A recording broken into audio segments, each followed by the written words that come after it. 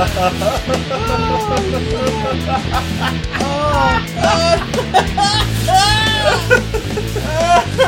then I said, I've done cocaine. Can I be Prime Minister now? Oh, topical in a way. Topical. In a way, it's sort of... It's, oh, there's a lot of it going around. Yeah, well, I'm topical. Hey! That doesn't make any sense. No. Do you know what else doesn't make sense? So much, but let's start with something. 3 years, Matt. 3 fucking years! 3 freaking years! Jesus! Ladies and gentlemen, welcome to the big damn... I know, we can't quite believe it ourselves, right? We can't call it that. It's not going to fit the RSS feed. Life finds a way. Welcome to our 156th episode, aka the 3rd anniversary of Big Dumb Cast. We've done... Is that 3 whole years worth of content in what? Yeah. Oh my god, we're entering year 4 with this episode. Yeah. What a weird thought. Year the 4th. My god. I mean, where do we even start? Like, we're good. Let's get gushy to everybody who's listened to us Gushy ever across the last 3 years. Everyone in the whole world. Thank you for putting up with our nonsense. For anybody who's listened to us and never spread the links, you're a dick. But we still love you for listening. Thank you for supporting us. We like dicks. Oh, shut up! You love dick. I'm ambivalent on dicks. You love dick. I'm penis ambivalent. Pambivalent? Wangbivalent.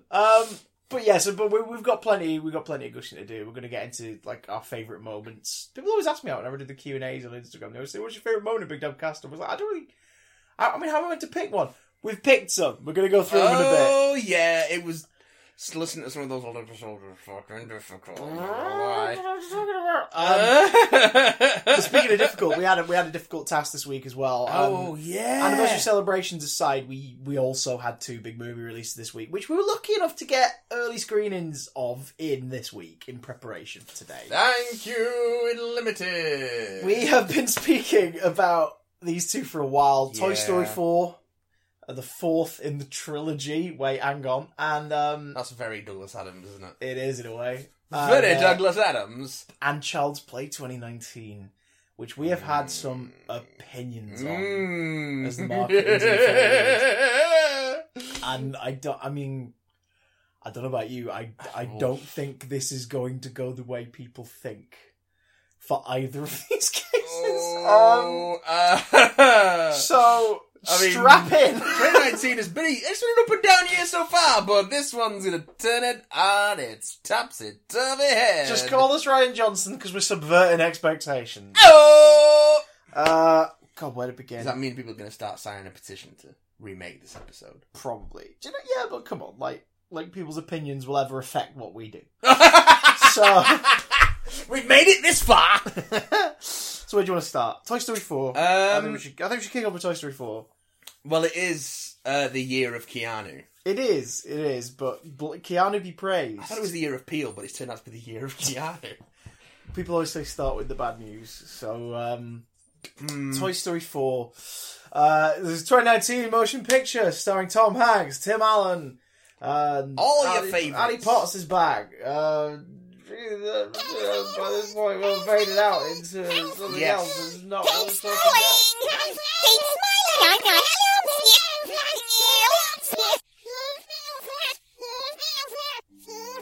The podcast started 13 years ago this very day, but the humble beginnings of the Big Damn Cast were a far cry from the mysterious and upsetting subject it has become.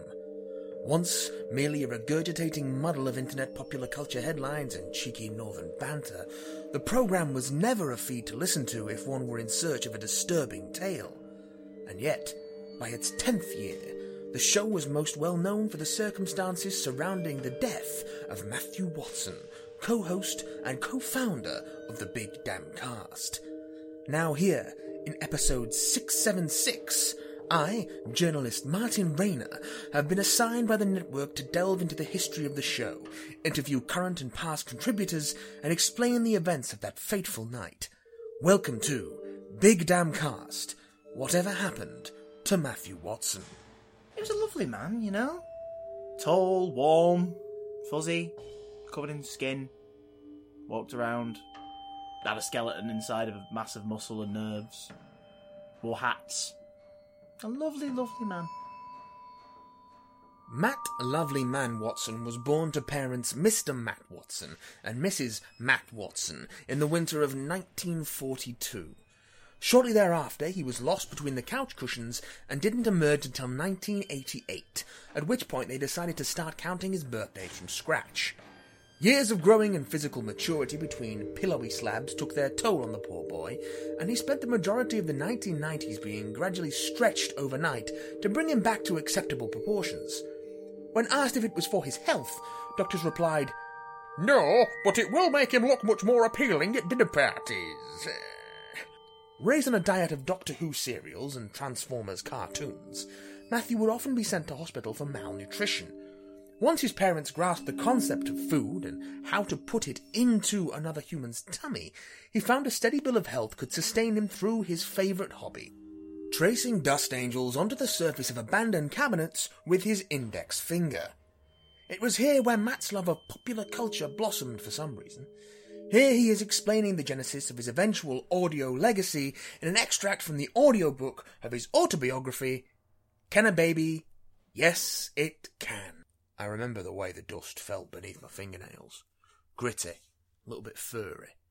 It was unpleasant, like trying to hold a conversation with a racist uncle at Christmas. And that's when it hit me. Auntie Conchita was Hispanic. Didn't Jeffrey realise? What a hypocrite. But also, life is full of things you simply have to put up with. Things that stick around too long and cause a bother. Crane flies, Brexit, Whisper Gold, and podcasts. Why must I sit here in the quiet corner? I decided to bring my gritty, furry unpleasantness to the table and become a pop culture broadcaster. Because if millennials were going to create fake jobs to distract their parents with, so was I. Partnering up with another struggling artist was the only way to go, and saved Matthew a great deal of money on equipment. He placed an ad on Gumtree. Man seeks other man for session of recording mouth sounds and moaning. Next to that ad, he posted another. Podcast co-presenter wanted. Must have own microphone and tongue. After a wonderfully passionate night with a man called Billy, Matthew received an email with regards to the second advertisement. Arranging to meet in a nearby cafe, he found himself sat across from the gentleman who would become his podcast partner. Penniless broadcaster and future only 2010s kids will remember these listicle JPEG, Christopher Johnson. I remember him describing his podcast plans to me. There was a hunger in his eyes. He was hungry, like really hungry, which is probably why he wanted to meet at the cafe, I suppose. But he never ordered anything. I think he was expecting me to order, actually. I still feel I might have been reading the meeting wrong. Was it rude? It was probably rude. I should have shelled out for a tea cake at least. Anyway, he was going on about nerdy news, geeky gossip, how people needed to hear him talk about it, they just didn't know it yet. And he knew his stuff. I mean, the man could tell you exactly how many times Riker did that chair volume thing in Next Gen. From the angles alone, he'd worked out Jonathan Frakes' inside leg measurements, but that was the thing. He just wanted to say stuff, regardless of whether it meant anything to anyone. He wanted, he needed to speak to be heard, I think. Ultimately, I think that's what it was all about. He just wanted to be heard. And heard he would be. The first version of their podcast, entitled Papa Matt and Little Johnson's Squeezy Fun Time, didn't reach too wide an audience, and the gents believed it was solely down to timing.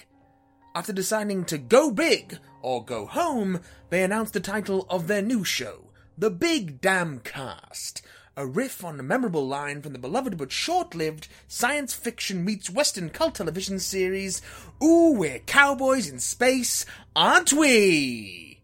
What happened next is well documented. A slow climb towards relevancy, a steady release schedule, and a gradually expanding listenership. But with a fan base comes the feeling of fan ownership.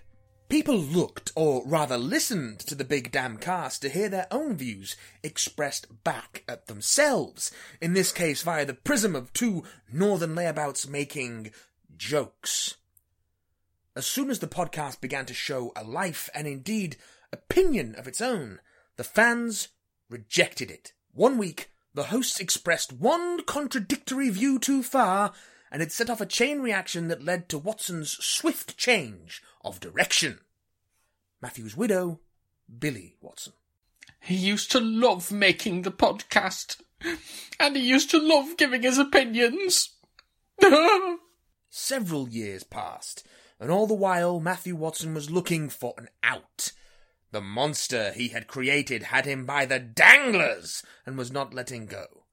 The frustration didn't go unnoticed by listeners and contributors alike when new regular items appeared that gave away the game a little too much. So this email comes in from Jared. Hello, Jared. Hi, Jared. And Jared wants to know, what are our thoughts on the Doctor Who season finale? All right, time for Matt and Chris, two lifelong Doctor Who fans, reluctantly answer a Doctor Who question. Personally, I thought the surprise regeneration was a nice touch. I mean, Chris Marshall must have been keeping that secret for ages. Look, it's actually time for Matt and Chris Give No Shits. Will someone please ask us about our feelings for once, you bastard stuck record prick bumholes, please? And that you! What do you want us to say, huh? We loved it. We hated it. What's the flavour of the month this time, eh? I'm sure the comment section on YouTube will fill us in, like it did for 14 and 13 and 12 and 11 ad infinitum. Get your own thoughts and respect mine, you fucking cockwombles!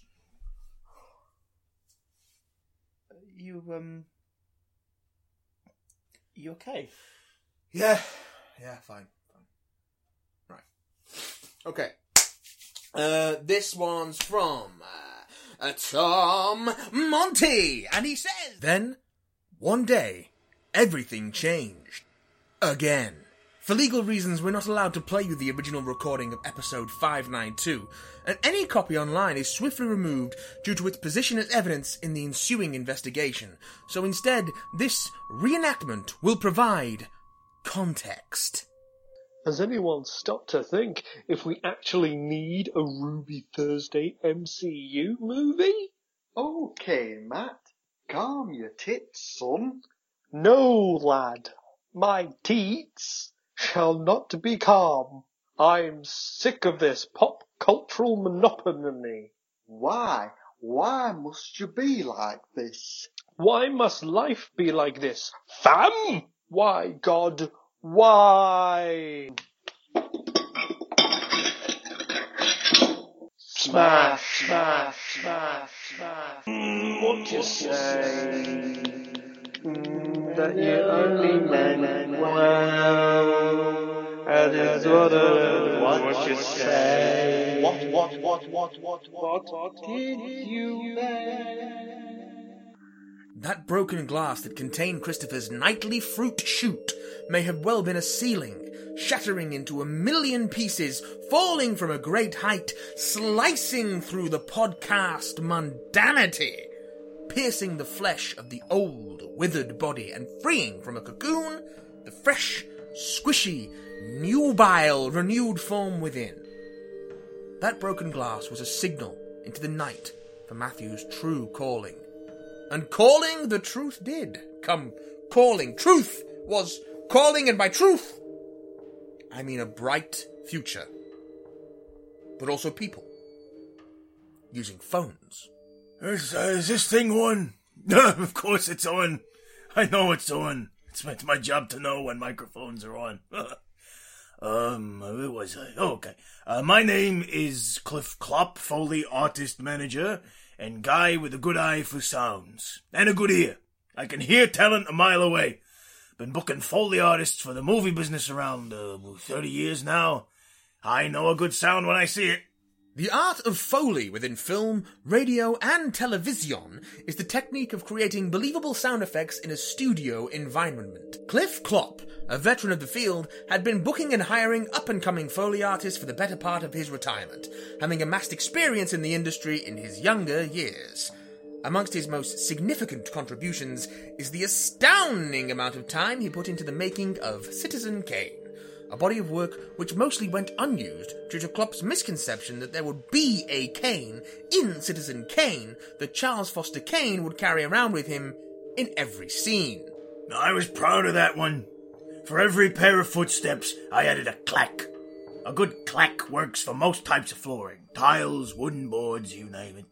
Assholes didn't put a single damn one in, but they got me in to help with the restoration for the 4K release, and I snuck the suckers back in there. Watch it on 7.1 and lean into the left back speaker. You're welcome. So, there I was, listening to that big darn, whatever you call it. It's like my ASMR. Listening to grown men crying over trading cards and Star Wars helps me to get right to sleep, if you know what I'm saying. And all of a sudden, I's hearing this smash, and it's clear and passionate, and with a hint of cordial in there splashing on the tile, and I'm thinking, my God, that's a sound I gotta see. So I emailed the boys, and I offered them an olive branch, because due to the races, I had no money at the time. I didn't even run it past Chris. He didn't make the noise. He didn't shut the glass. I did. Me. And this was my one chance to make some noise and shove some glass and get recognition for it. I had outgrown that petty podcast and needed to spread my wings. He used to love wings. One night, Matthew stole away from the studio and boarded a plane to Chicago, where Cliff set him up with a Foley suite of his very own. He was like a magician. Tearing shit up, knocking shit down, throwing shit left and right.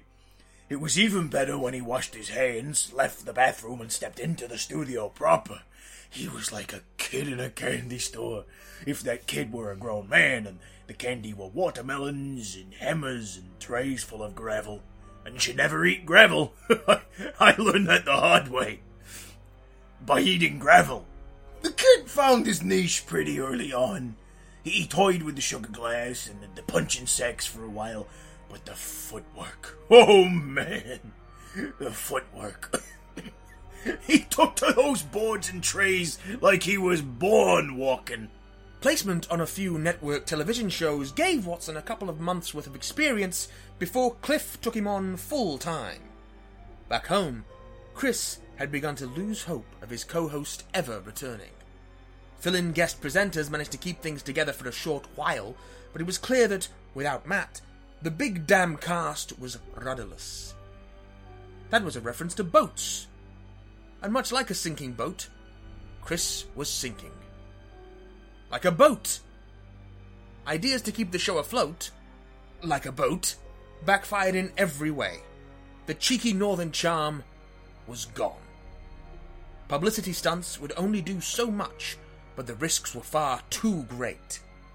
A Halloween special saw the return of regular contributor and guest Charlie DeMelo, and the use of a Ouija board to contact dead celebrities. The resulting demonic activity caused several listeners to black out and left Charlie possessed by the spirit of Sir Ian McKellen, who resides within him to this day. A fact made more disturbing when one considers that Ian McKellen, as of the recording of this program, is still very much alive. I regret ever having sat down to record that night. It was just harmless fun. I didn't think it would actually work. Oh, come now, Charlie. Please stop complaining. I'm hungry.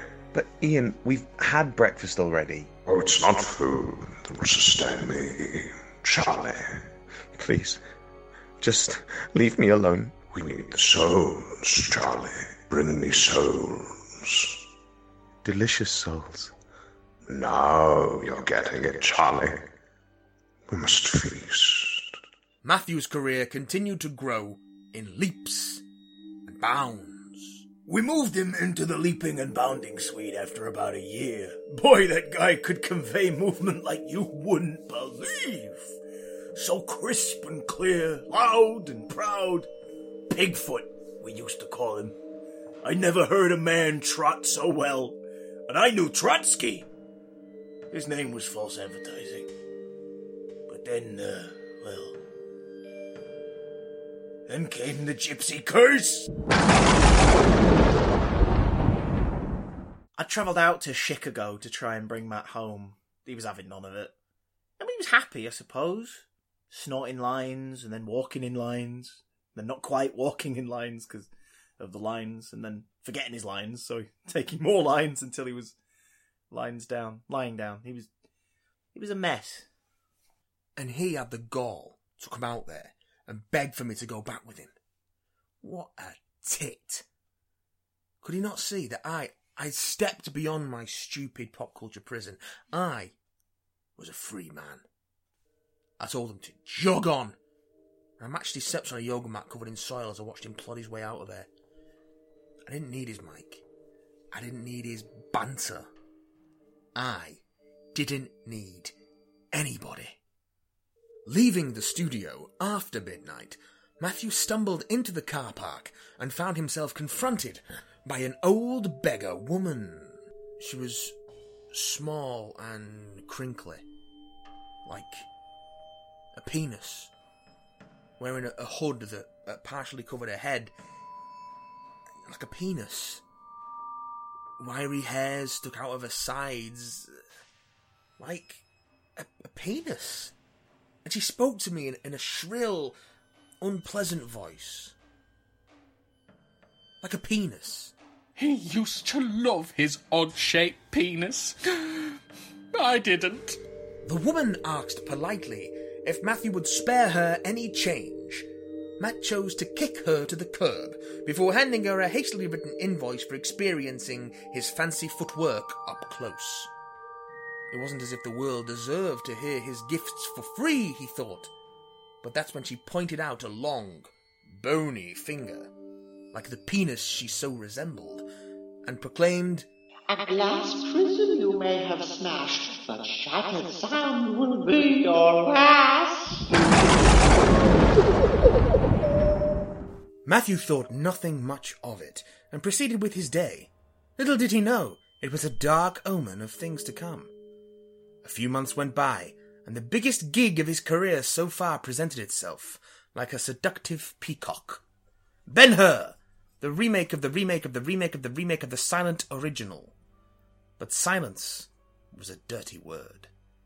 Matthew's talents were being sought after for the most ambitious piece of Foley work ever put to film. Chariots don't sound like chariots on a set. They sort of go...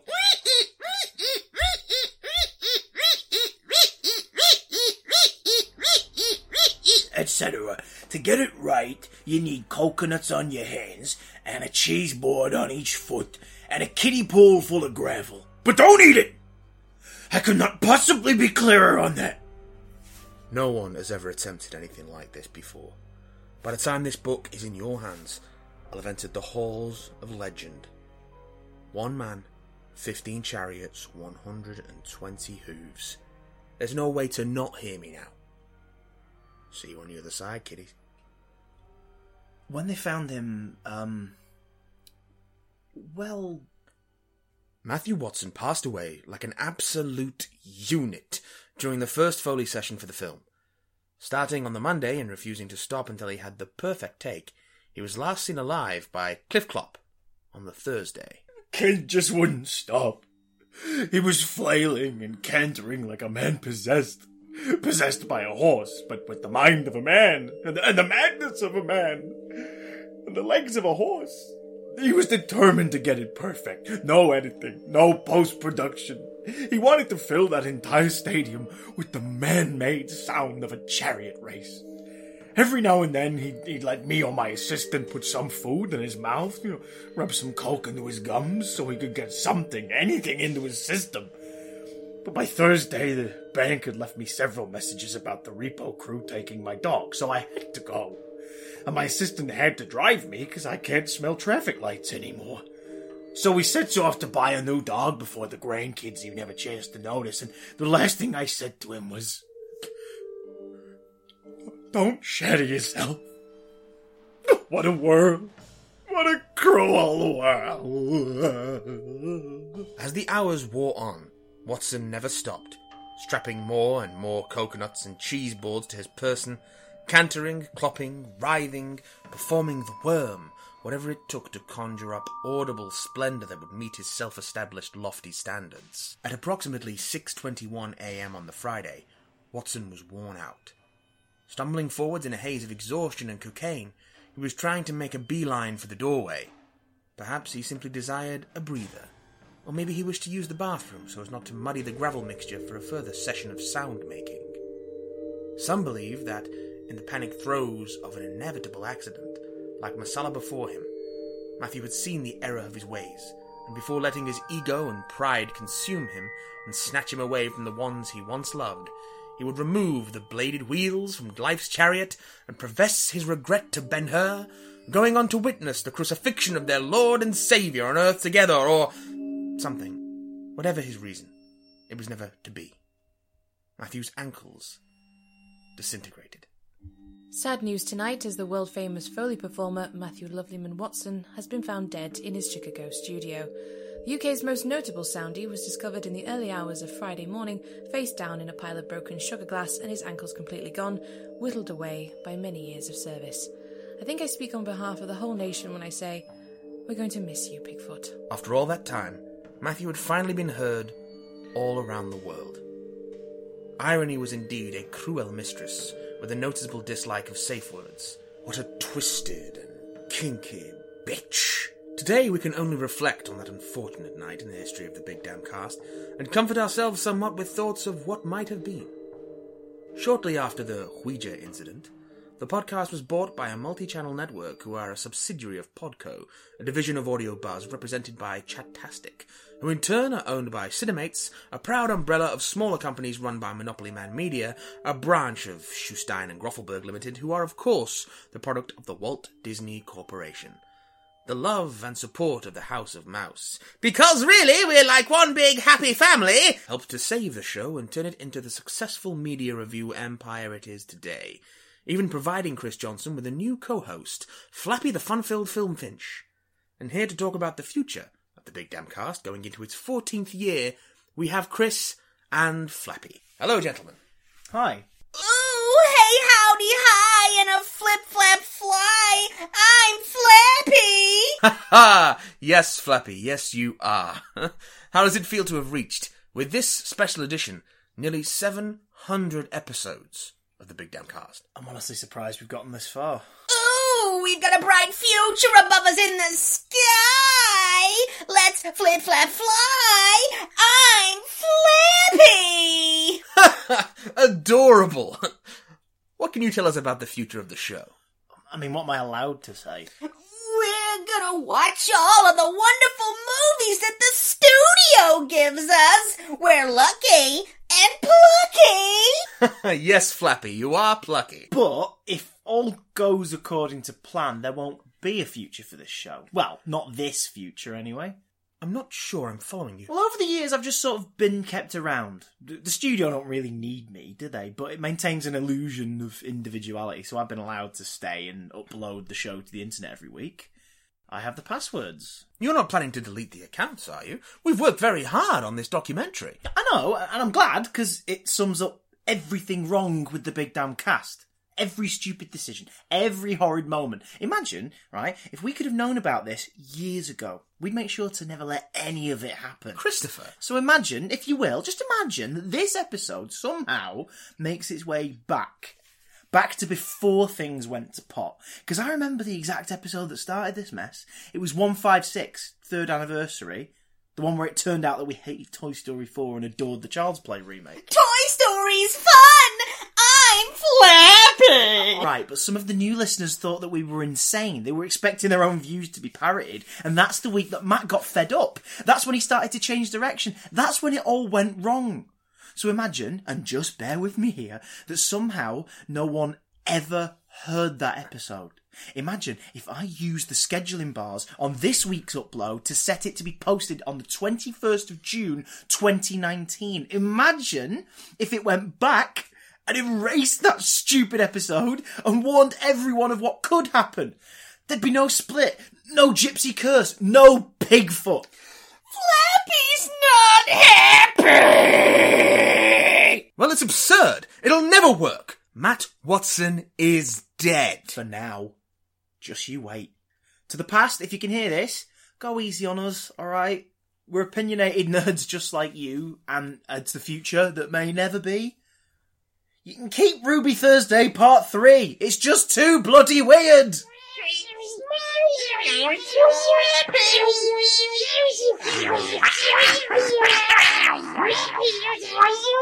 So ultimately, I just think Yeah. that if we ever do an entire episode about the Sherman Brothers, Yeah. we should probably do it by a piano. Yeah. To be honest, like we should do a musical episode. Yeah, but I'd have to learn the piano. It's true, And I'd play about 3 notes. I'd have to learn how to sing. You can sing. I've heard you sing. I don't sing, sir. I need to whet my whistle before I can sing. I bet you do. Have you seen my glass, actually? No. I'll get a drink after this. Okay. So, yeah, that's it for our 3rd anniversary. Maybe we'll be musical for 4th, eh? Maybe. Who knows? It gives us. I'll need about a year to write 30 minutes of music. We've got time. And we'll just recycle it. Give me as long as you like. Yeah. 13. 30 minutes. Check back on the 13th anniversary. 30 Give minutes, us a decade. 30 We'll minutes figure it out. interspersed across our usual 2 hours. That'll be fine. We can do it. That'll be fine. That'll fill the time. We'll do a lot of vamps. So many vamps, so many vamps, so many vamps, so many vamps. 1, 2, 3, 4.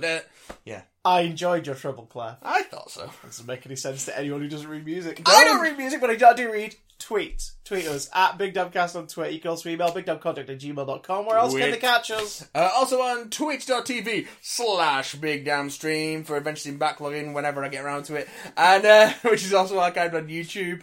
And yeah, keep an eye out for all things Big Damn on those channels. It's going to be a big, bright, beautiful future. Although, I'll be honest, I'm dreading the emails after this week. Fucking hell. Yeah. Can you imagine? Good lord. Right.